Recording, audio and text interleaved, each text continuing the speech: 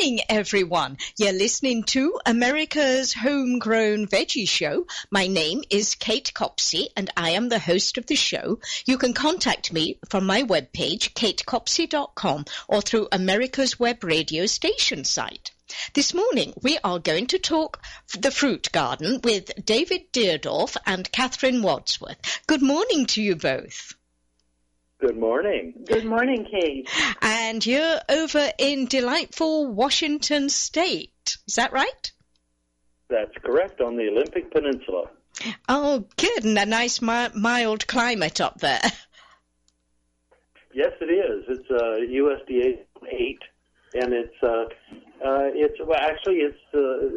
mid-January, and it's getting to be spring here already. At least the birds and the plants in the garden think it's spring.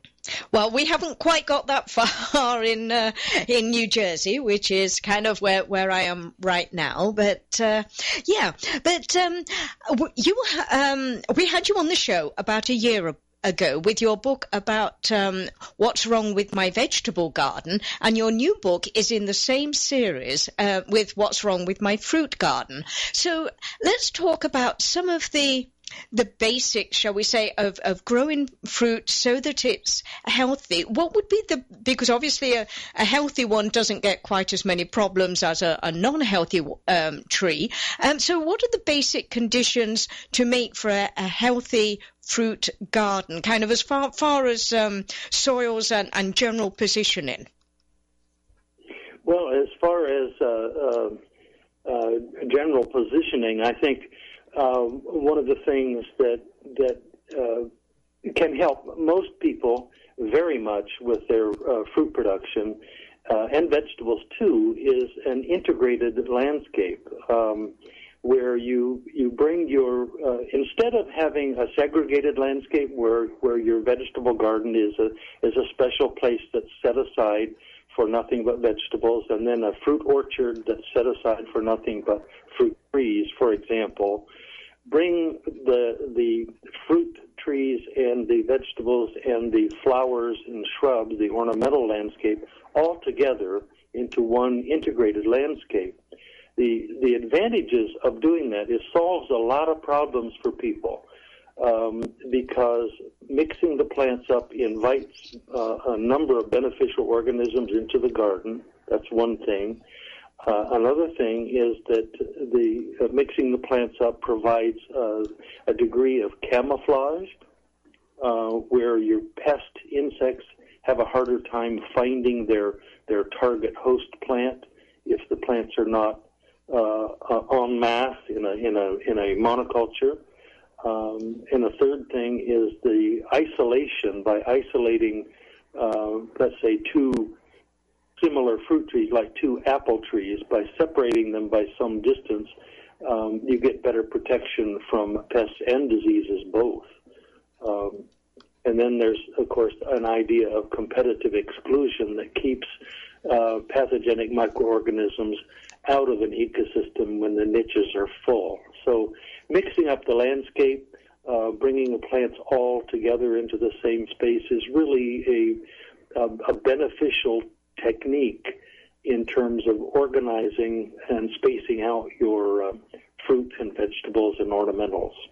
Yeah, and you mentioned sort of maybe not two apple trees in the same space, sort of next to each other, but how far apart would they have to be? Usually you space kind of, I guess, dwarf fruits or semi-dwarf as, 10 to 15 feet. So would you need a much larger area to do that? Well, not necessarily a larger area. I mean, that 12 to 15 feet is a good spacing for semi-dwarf fruit trees. What I would do is just insert, say you have an apple tree, and then say 12 to 15 feet away, put a peach tree, and then 12 to 15 feet away from that, put an apple tree. So that there's something in between the two apple trees, so they're not so close together, for example, that their foliage touches each other. Okay. I know that, particularly with certain fruits, does it take a long time? Can you gauge how long it takes for them to actually fruit? And would that indicate maybe an issue if they weren't fruiting? I mean, I know, for instance, if you go to the big box store in spring, you can buy pears and they've got fruit on, or they've got flowers on them, and they start fruiting. Should it continue to fruit, or is that just a fluke of the sales market that you shouldn't be concerned if it's not fruiting the following year? No, that's not a fluke. And actually, a fairly young tree in its first or second year they should flower every spring and try to set fruit. We don't allow our young trees to set very much fruit. I think we have 2 apple trees. We allowed each of those, and they've only been in the ground 1 year, but they flowered very well in their first spring in the ground, and they fruited abundantly. But we picked all those little tiny apples off the trees, except for 4 or 5 apples on each tree, just because we wanted to taste them, Oh, yes. You're not going to get a full crop, an abundant crop, until the tree is 3 to 5 years old. And you don't want it to anyway, because it'll put so much energy into making fruit that it won't grow strong. It'll just be weak. So that's the prime reason for maybe taking off the fruit when it's very, very young, right? Yes, because they're just too young to bear that much fruit. It's a real energy drain on the plant to try to do that. So yeah, you want to thin the fruit for the first. I'd say for the first 2 years, anyhow, maybe 3, to let it get stronger and able to produce that much fruit. And so it should do that then every consecutive years, or do some fruit have maybe off years rather than good years? Well, a lot of plants do. If they have an abundant crop of fruit 1 year, then sometimes it has taken so much energy out of them that the following year they don't flower and fruit very well, and then they come back like gangbusters in the 3rd year. That's called alternate bearing, and that often with ornamentals like rhododendrons. If you don't deadhead the rhododendrons or lilacs, so you allow them to make seeds, then they don't flower very well a year later. So which fruit do this alternating bit? Is it most fruit or just a few of them? I think it's probably a general idea among fruits. I think I have to say I don't really know, but I think that it's a problem. It's an energetic and physiological problem for the plant. So I can see how it would apply to any plant. Once it goes into reproductive mode and starts making fruits and seeds, it saps so much energy out of the plant that it just doesn't have the strength to do it again the second year. Okay. Yeah, and I know, for some people that is a bit of a problem. But what about bushes like raspberries and blueberries? Do they do a similar type of thing? There's a lot of new, particularly blueberries on the market now, container types. Are they liable to be doing that same alternate type idea, or are they more moderate across all years? I think they're more moderate across all years. At least in our experience, our blueberries produce a decent quantity of blueberries every year. They don't overwhelm us with their production, but that may be partly our fault. I will say that our blueberries, as an example, do produce much better. This is all assuming that they're getting what they need. For example, they're getting good soil amendment, getting adequate water, and good light. All fruit pretty much needs a lot of full sun. And the thing with blueberries, for example, is they also need some acid around their base. This last summer, for example, we were remiss in that. We didn't give them enough acid, and so they didn't produce as many berries as we usually get from them. Yeah.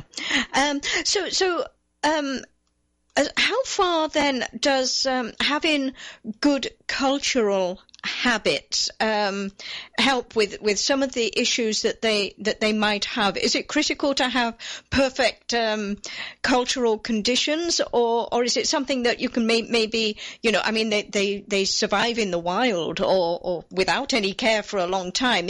So how far does really good cultural conditions make a difference?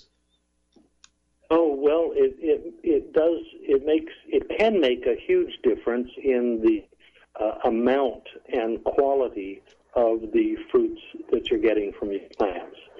An apple tree, for example, you see them surviving in the wild, often riddled with disease, and yet they persist. They continue to grow even in the semi-shaded locations. They don't do well. They do make fruit, but they're sort of struggling compared to a well-managed apple tree in a garden that's getting as much light as it needs. All for fruit production, a plant needs abundant sunlight. So trying to grow them in shade is a very difficult situation. I'll add this. I don't think you have to be perfect in your cultural conditions. None of us are.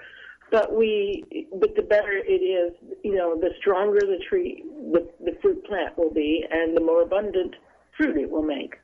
Yes. Yeah.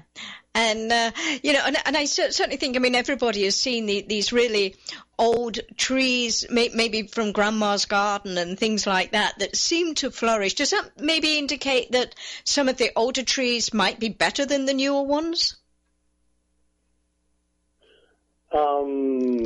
God, I think that's an interesting question. I'm not sure that I can answer that. I know that a lot of trees, well, you think of apple trees and pear trees that are still around. I mean, they can live for 50 years, maybe 75 years, even 100 years. I don't know how long lived there, but they live a long time.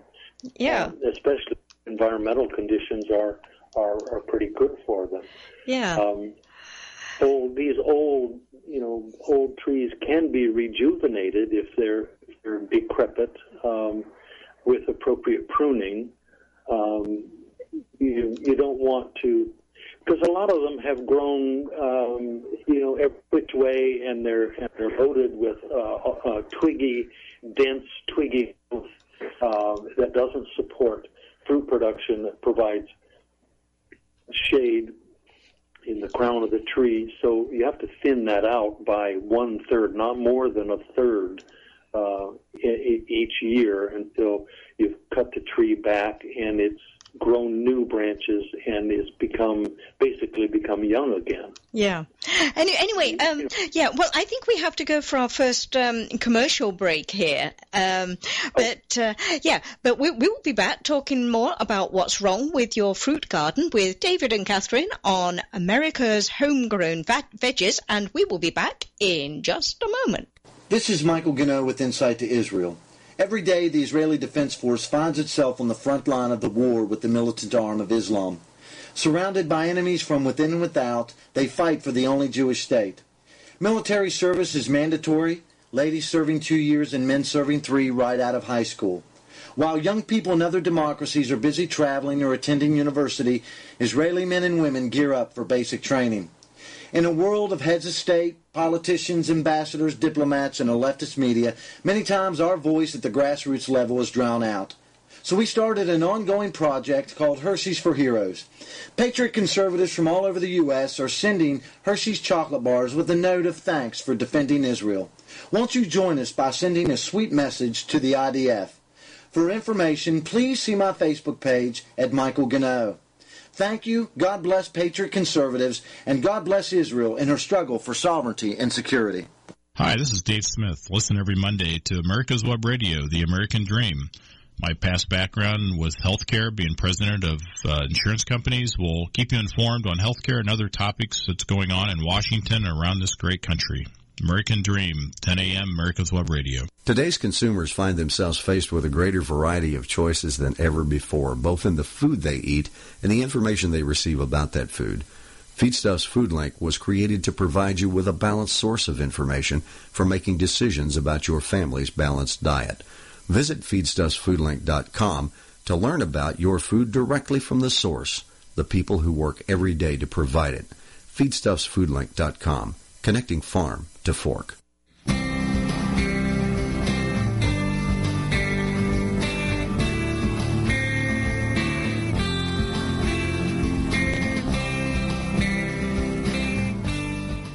This is americaswebradio.com, the best in chat radio designed just for you.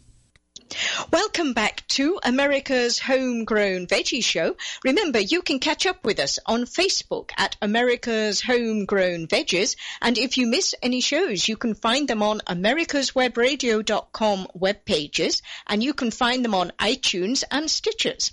And this morning, we are talking with David Deardorff and Catherine Wadsworth about what's wrong with your fruit garden. And we talked a little about some of the older varieties of apple trees maybe being maybe not quite so productive and whatever.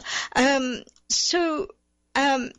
guess if we talk growing healthy trees and common issues, let's turn to some of the common things that can go wrong. Fruiting probably being one, if you haven't got correct pollination. How does that affect, particularly with things like apples and pears and peaches? Do they self-pollinate? Do they need pollinators? How does that work?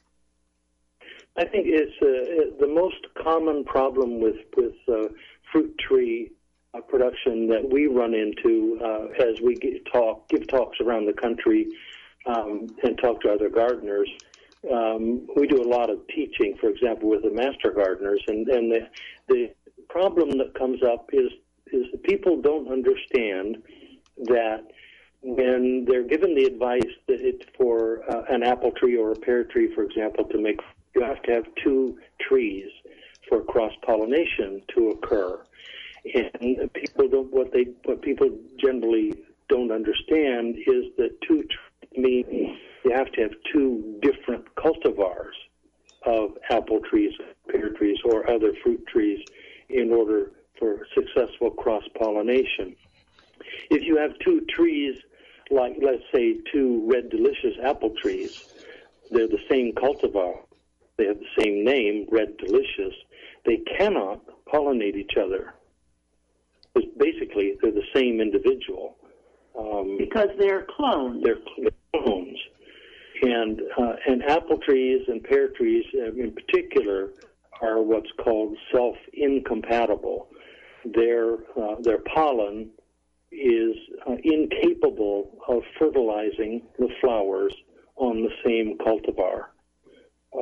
So you really have to have two different apples, two different named cultivars, like, for example, let's say a Red Delicious and a Granny Smith. Now, those two apples can pollinate each other. So if you have one Granny Smith apple tree and one Red Delicious apple tree, then you can get a lot of fruit on both of those trees. If you have two Red Delicious apple trees, you won't get any fruit. Yeah.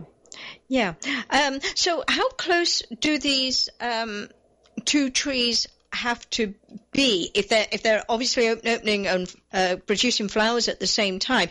Do they have to be within maybe 50 feet to work, or can it be quarter of a mile, sort of a neighbor a little ways off, so that you don't need to have two trees literally in your own garden? No, you don't have to have two trees in your garden. Honeybees will fly as far as 3 miles from the hive, foraging for pollen and nectar. So there are pretty good distances that the bees will cover, and of course it is the bees that are absolutely necessary and vital for cross-pollination to occur. They're the workers that bring the pollen from one plant to another. So. But you can have, if you have one apple tree and your neighbor, down the block has a different kind of apple tree, then yes, you can get cross-pollination between those two bees, as long as the bees are working and the weather's for the bees. Uh-huh.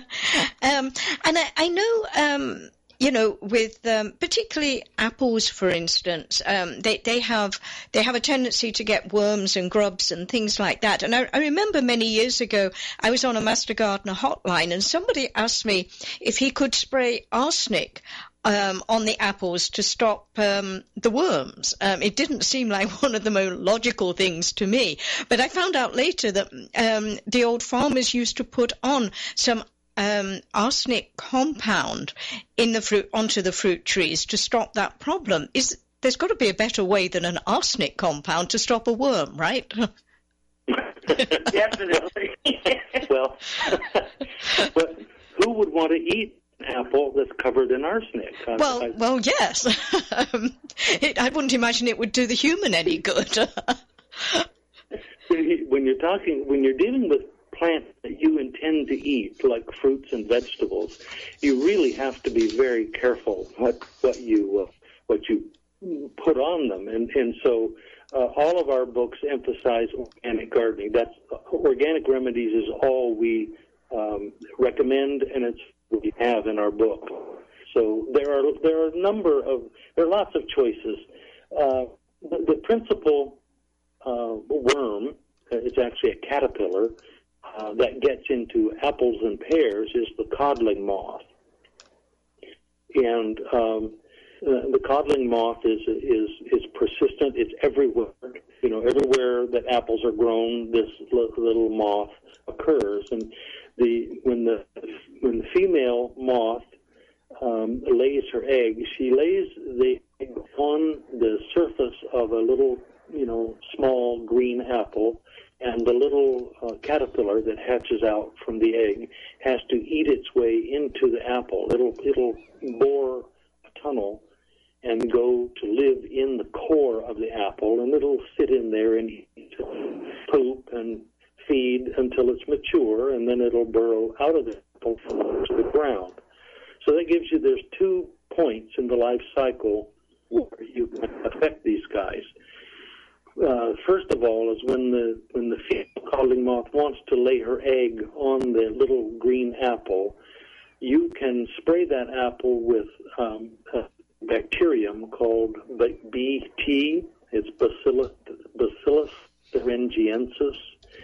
And when the caterpillar starts eating the apple, it will ingest those bacteria, and the bacteria kill it. They only kill caterpillars. Okay. It doesn't hurt honeybees or dogs or cats or people. It only kills caterpillars. So that works pretty well on the apples. Another thing you can do with those little green apples is to spray them with what's called kaolin. It's actually clay, and it coats the little apples with a white powdery clay, so that the female codling moth doesn't recognize it as an apple anymore. So she doesn't lay her eggs on the apple because she doesn't know it's an apple. It's been disguised by the kaolin. So there's 2 ways of protecting the little apples from the moth.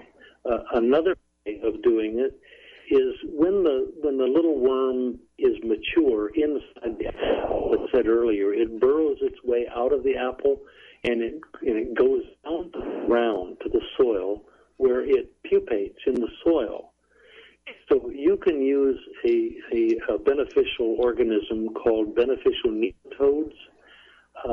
You mix it with water and you sprinkle it on the ground, and these little microscopic worms live in the soil.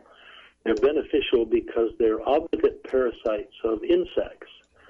Any insect that is in the soil for a part of its life cycle is vulnerable to attack by these beneficial nematodes. So it will prevent the codling moth pupa from maturing, and that helps to protect your next year's crop. It doesn't protect this year's crop. And are these things easily available? I mean, I've heard of the BT. Is that something you can actually spray onto them, or do you have to? Is it a dust that would be maybe more impractical if you'd got a large tree? It's available both as a spray in water and also as a dust. And almost every garden center that I know of carries it, both formulas, either the liquid, the concentrate, or the dust.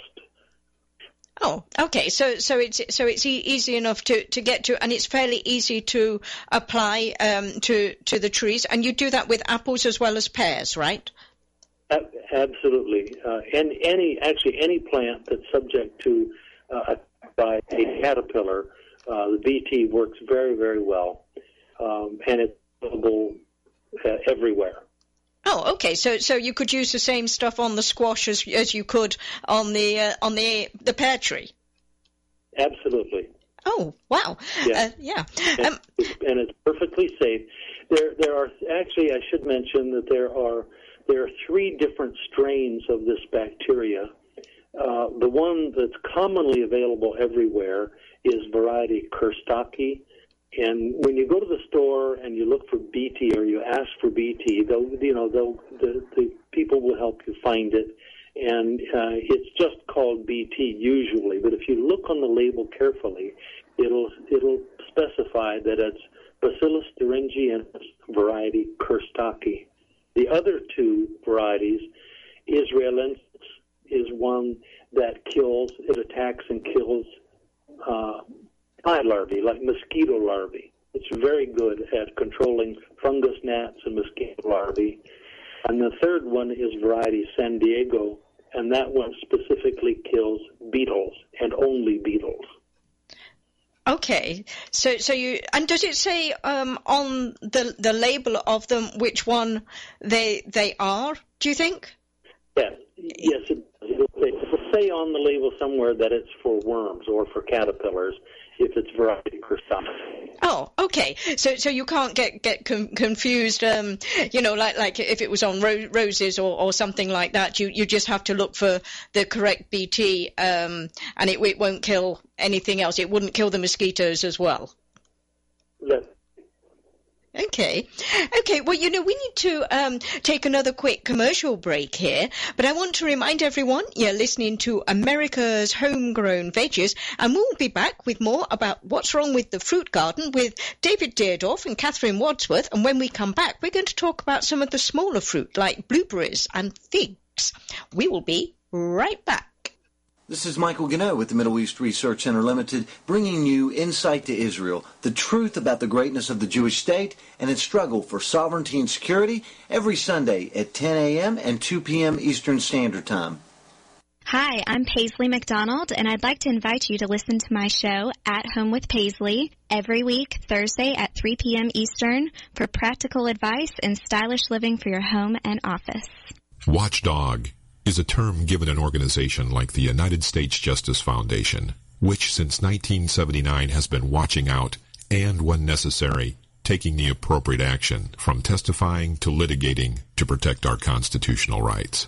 USJF, a non-profit organization, is nationally recognized not only as a watchdog, but many in the government as well as those involved in legal cases have also called the USJF a bulldog for the tenacious approach in their presentation and proof of what is right.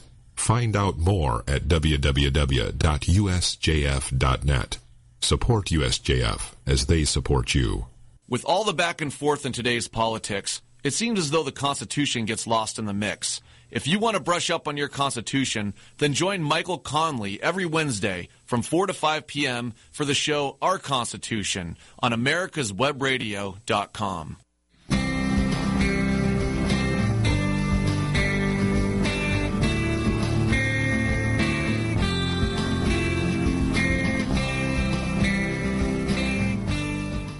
This is America'sWebRadio.com, the best in chat radio designed just for you.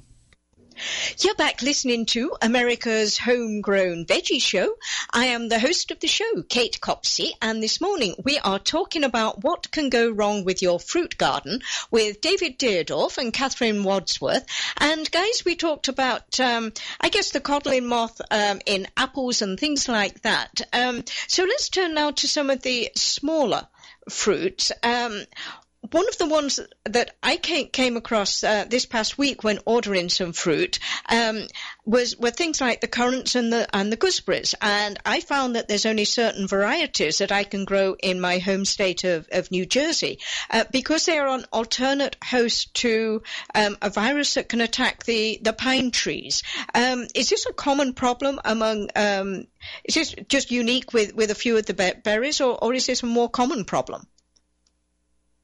It's a specific problem with currants in particular because the fungus, white pine blister rust, kills the white pine trees, which is a commercially valuable timber tree, especially in the eastern half of the United States. So because that tree is valuable in its original, forest stand. A long time ago, the federal government of the United States banned the planting of currants and probably also gooseberries, and in order to protect the pine trees. That fungus, it's a rust fungus, and all rust fungi, there's about 4,000 species of them. But one of the distinct things about them is that they have alternative hosts. So they live a part of the life cycle of one plant, and then the other half of their life cycle in a completely different plant. In this case, the white pine blister rust lives for half the life cycle in currant bushes, in the leaves of currant bushes, and then the spores from that plant fly over to a white pine tree and infect and kill the white pine tree. It doesn't kill the currants, but it does kill the pine tree. So would I be right, David, that that's a little bit like the apple tree and cedars doing the cedar apple rust, but from what I can gather, that isn't deadly to either tree? Yes, that's right. The cedar apple rust is another species of rust fungus, like the one that infects white pines and currants. They're both rust fungus, but the cedar apple rust fungus, it spends half its life cycle in a tree that's actually a juniper, and the other half of its life cycle in the leaf of an apple tree. That fungus, the cedar apple rust, doesn't kill the apple tree or the juniper. It's not lethal the way the white pine blister rust is. So it hasn't been, there hasn't been a national campaign to eradicate. Rust fungi spores are spread by the wind, and so the spores that come from the juniper, the fungus on the juniper, will infect an apple tree in the springtime when it leaves out. It makes spots on leaves, and then the leaves develop special structures that make a different kind of spore that flies on the wind to infect the juniper tree again. So with all rust fungi, even the ones that are on wheat and other plants like hawks and snapdragons in the ornamental garden, those are all different species of rust. There are about 4,000 different species of rust, and the one that gets on your hollyhocks is not the same as the one that gets on your apples and junipers. Oh. They're different species, but all of them can be controlled better if there's good air circulation, good air movement around your plants, if the plants are not crowded. The air movement helps a lot. If you need some kind of protective spray, a good one to use is sulfur. It's been used since the days of the ancient Romans to control rust fungus on the wheat crops. So and would you do a similar thing then with the currants and the gooseberries? So you should take a preventative type of thing. So you should be spraying those so that it doesn't become a problem. Yes, treat them with sulfur.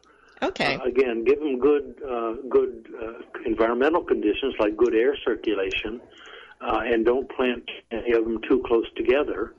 You know, like we talked earlier about the integrated landscape. Mm-hmm. It really helps if you can have your currant bushes scattered across your landscape instead of all in one place. Yeah. So do those things and plant, the right plant in the right place, and that'll go a long way toward preventing the fungus. And then an actual, a spray that you can use to protect your plants is sulfur. And is that a dormant spray? No, it's not a dormant spray. What you want is it's available both as a dust and as a liquid. If you know the company Safe makes insecticidal soap, Safer insecticidal soap also makes a product called Safer Garden Fungicide, and that is just sulfur in water. It comes in this, handy little squirt bottle that you spray on your plants. Okay, and I love hollyhocks, but they do have a tendency to get that problem. But let's talk then a little about strawberries. One of the favourites, I think, out there in the world. One of the things that obviously they're low growing. Do they suffer a lot from rots and things like that, particularly in humidity and notoriously wet summers or something like that? Yes, strawberries, because they are so low growing and the fruits develop inflorescences that are where the fruit's actually on the ground in contact with soil. They are easily infected by fungi from the soil. There's a number of different fungi that infect the strawberry fruits and make them, get all mushy and fuzzy and gray or brown. So the reason why we call them strawberries in the first place is because if you mulch the plants pretty heavily with straw, it keeps the developing fruit off of the soil. You can use straw or bark or shredded newspaper. I mean, anything you pine needles or pine needles. Any kind of a good organic mulch that will slowly decompose and turn into fertilizer will keep the developing fruit from contacting the soil, and that will help keep the fruit itself from getting all mushy and rotten. Yeah, and so that will help a lot of them. What about things like raspberries and the associate the blackberries and things like that, the cane fruit? Do they have any issues apart from being thorny? Well, I think the primary issue for all those cane fruits, or a lot of people call them brambles, I think that people don't understand the basic fact of all of those different kinds of blackberries, boysenberries, marionberries, raspberries, dewberries. All of those kinds of plants have canes that only live for 2 years. And so how they work is in the first, a cane begins to grow in the early springtime, and it will grow all summer long, and it'll just be vegetative. It just has leaves and no flower, no fruit. And in that first year, that cane is called a primo cane. In the second year of its life, it goes through winter, and the following spring and summer, that primo cane becomes a flora cane because it flowers and it sets fruit. And after it flowers and sets fruit in that second year, then after it's done, it dies to the ground. So it should be pruned away in the fall, and at the end of summer. When it's done fruiting or in the fall, you need to prune away those old fruiting canes, the flora canes that have then died. And you want to keep the new canes, the primo canes of the current year. And I know that's confusing. I mean, the words primo cane and flora cane get confusing, folks. But it's really pretty easy to tell if you're looking at your blackberry or you're looking at your raspberry plant in the wintertime. You can see the remains of old inflorescences, maybe some dead mummy berries still hanging on the plant. You can tell which canes are 2 years old and are dead, and which canes are only 1 year old and are still alive. And so just look carefully at them and remove all those ones that are old. And so is there a problem if you leave them on that maybe they'd get infected or something? Or would they just crowd out all the newer ones? No, the new canes will grow up through those old dead canes. What it becomes then is a dense, spiny, tangled mess that sort of lacerates your arms while you're trying to pick the fruit. Yeah, and you know, I know that there are obviously that there's a lot of those that really do. I mean, there are, I think, a few though now that are smooth canes, which is a real helpful thing, particularly when you're going in there and pruning them, and they work in the same way, right? Yes, those. Blackberries in particular, the thorns can be vicious. So the newer kinds of thornless blackberries are really kind of wonderful. They're very productive, and the canes are smooth. They don't bite back. Yeah, and I think I saw a container one which was more a kind of a bush variety, which should be really interesting to give a try. But, you know, we need to take our final commercial break here. Come back, everyone, and listen to more about the book, What's Wrong with My Fruit Garden, from David Deardorff and Catherine Wadsworth after these messages. PrivateHealthCareExchanges.com. Have you checked out the only online guide where employers, health plans, brokers, and consultants can navigate private exchange and defined contribution markets? Browse PrivateHealthCareExchanges.com today. The emergence of private health insurance exchanges represents perhaps the most significant shift in how Americans purchase health benefits in years.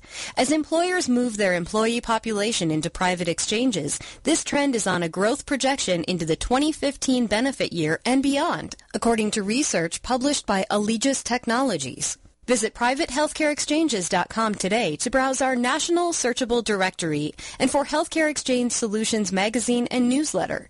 Be sure to submit your listing for inclusion in this groundbreaking guide at www.privatehealthcareexchanges.com. That's www.privatehealthcareexchanges.com. This is Cheryl Linker, host of the Master Gardener Hour on America's Web Radio, Saturday morning at 11 o'clock. Join us as we keep things fun and interesting as we educate you in the world of master gardening.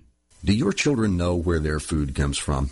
At ConnectingFarmToFork.com, there's all kinds of ways to help your child understand how 300 million of us here in America stay nourished, clothed, and healthy. Activities, food facts, and farm visits help young people learn about America's hardworking farmers and have lots of fun doing it. Visit ConnectingFarmToFork.com today for a learning experience that'll really grow on you. ConnectingFarmToFork.com. Brought to you by the people who care at Feedstuffs Food Link. Did you miss a show that you really wanted to hear? All of our programs are available for download on americaswebradio.com and on iTunes. You can listen to your favorite programs on americaswebradio.com anytime you like. Hi, I'm Paisley McDonald, and I'd like to invite you to listen to my show, At Home with Paisley, every week, Thursday at 3 p.m. Eastern, for practical advice and stylish living for your home and office.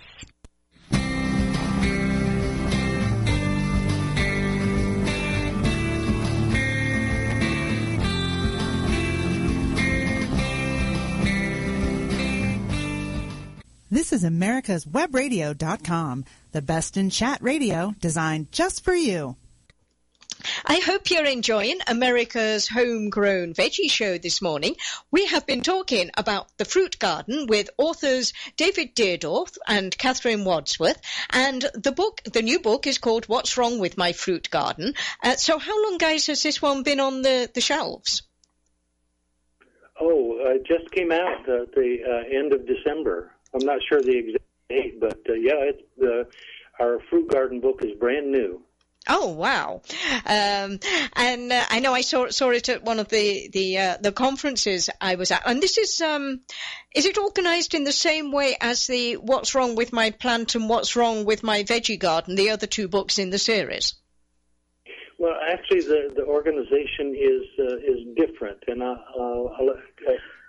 I was just going to add, yes, it's organized exactly the same way as What's Wrong with My Vegetable Garden, with plant portraits at the beginning and then some troubleshooting guides and solutions at the end of the book. What's Wrong with My Plant, however, is organized completely differently. It's actually a diagnostic system where it works on any plant anywhere in the world, and it's based on looking at the symptoms that you see, and it's actually a dichotomous key so that you can, and it's fully illustrated. So it's a more complex book, a little bit more difficult to use, but more comprehensive for any plant problem anywhere. But this one is organized like the veggie book, then? This one is organized like the veggie book, with plant portraits at the beginning, troubleshooting guides or problem-solving guides, and then organic solutions. Okay. We're currently hard at work on What's Wrong with My House Plant. Oh. That'll be the fourth book in the series, and it's going to have a slightly different organizational format. But more similar to the What's Wrong with My Fruit Garden and Vegetable Garden. Yes. It's similar to that, a little different. Okay, well, houseplants are a totally different type of thing, but they're becoming very, very popular, I think. But the books can be purchased online and big box stores and small bookstores, the whole kit and caboodle, right? Yes, you can get them at your independent bookstore. You can get them online from Amazon and Target and Lowe's and like you say, the big box stores, and also from Timber Press directly. And can they get them through your website as well, or not? Well, we don't sell them, but we have links on our website that goes to places where you can buy them. Oh, okay. And we should mention your website is Deardorff and Wadsworth. Is that right? Well, it is currently. We are in the middle of undergoing a change, and it's going to be a better, more exciting website. It's going to be done by the end of this week, I believe. And it's just Catherine and David. Oh, Catherine and David. Okay. And Catherine is spelled Kathryn. Okay, and you know, do you guys do public appearances as well, talking about what's wrong with whatever? Yes, we do. The one we have coming up right away is January 31st. We'll be teaching the Master Gardeners of Pierce County, which is Tacoma, an all-day session with them. And then we will be at the Northwest Flower and Garden Show in Seattle on Friday, February 7th. That's a big show, the Northwest one. That's a big show. I think it's the second biggest show in the country after the Philadelphia Flower Show. It's huge. Oh, wow. Yeah, they get thousands and thousands of people come to that show. I think around 80,000 people usually attend the show. The talks, we usually have about 200, not all 80,000. But when you're there, people can get signed copies of their books? Yes, and all of our events, we have the books, and they are to sign them.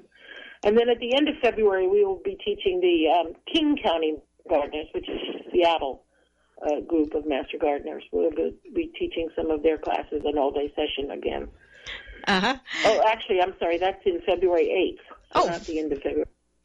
But I wanted to mention on our website, you can sign up for our newsletter on our new site, the CatherineandDavid.com, and you can always ask us. Anyone can write us and ask us questions if they're having issues with their plants. You're welcome to contact us through the website, and we will do our best to help them sort out what the problem is and how to fix it. Okay, and I know we didn't get a chance to mention all of the things that you talk about in this the fruit garden, but you go into some of the tropical ones like the citrus and the kumquats and persimmons and figs and the whole kit and caboodle, not just the most common ones. Is that right? That's right. Yes, citrus and bananas and guavas, olives. Lots and lots and lots of tropicals are included in this book. And do you, of course, I'm sorry. Do you give sources as to where people can get these from as well? Yes, we do.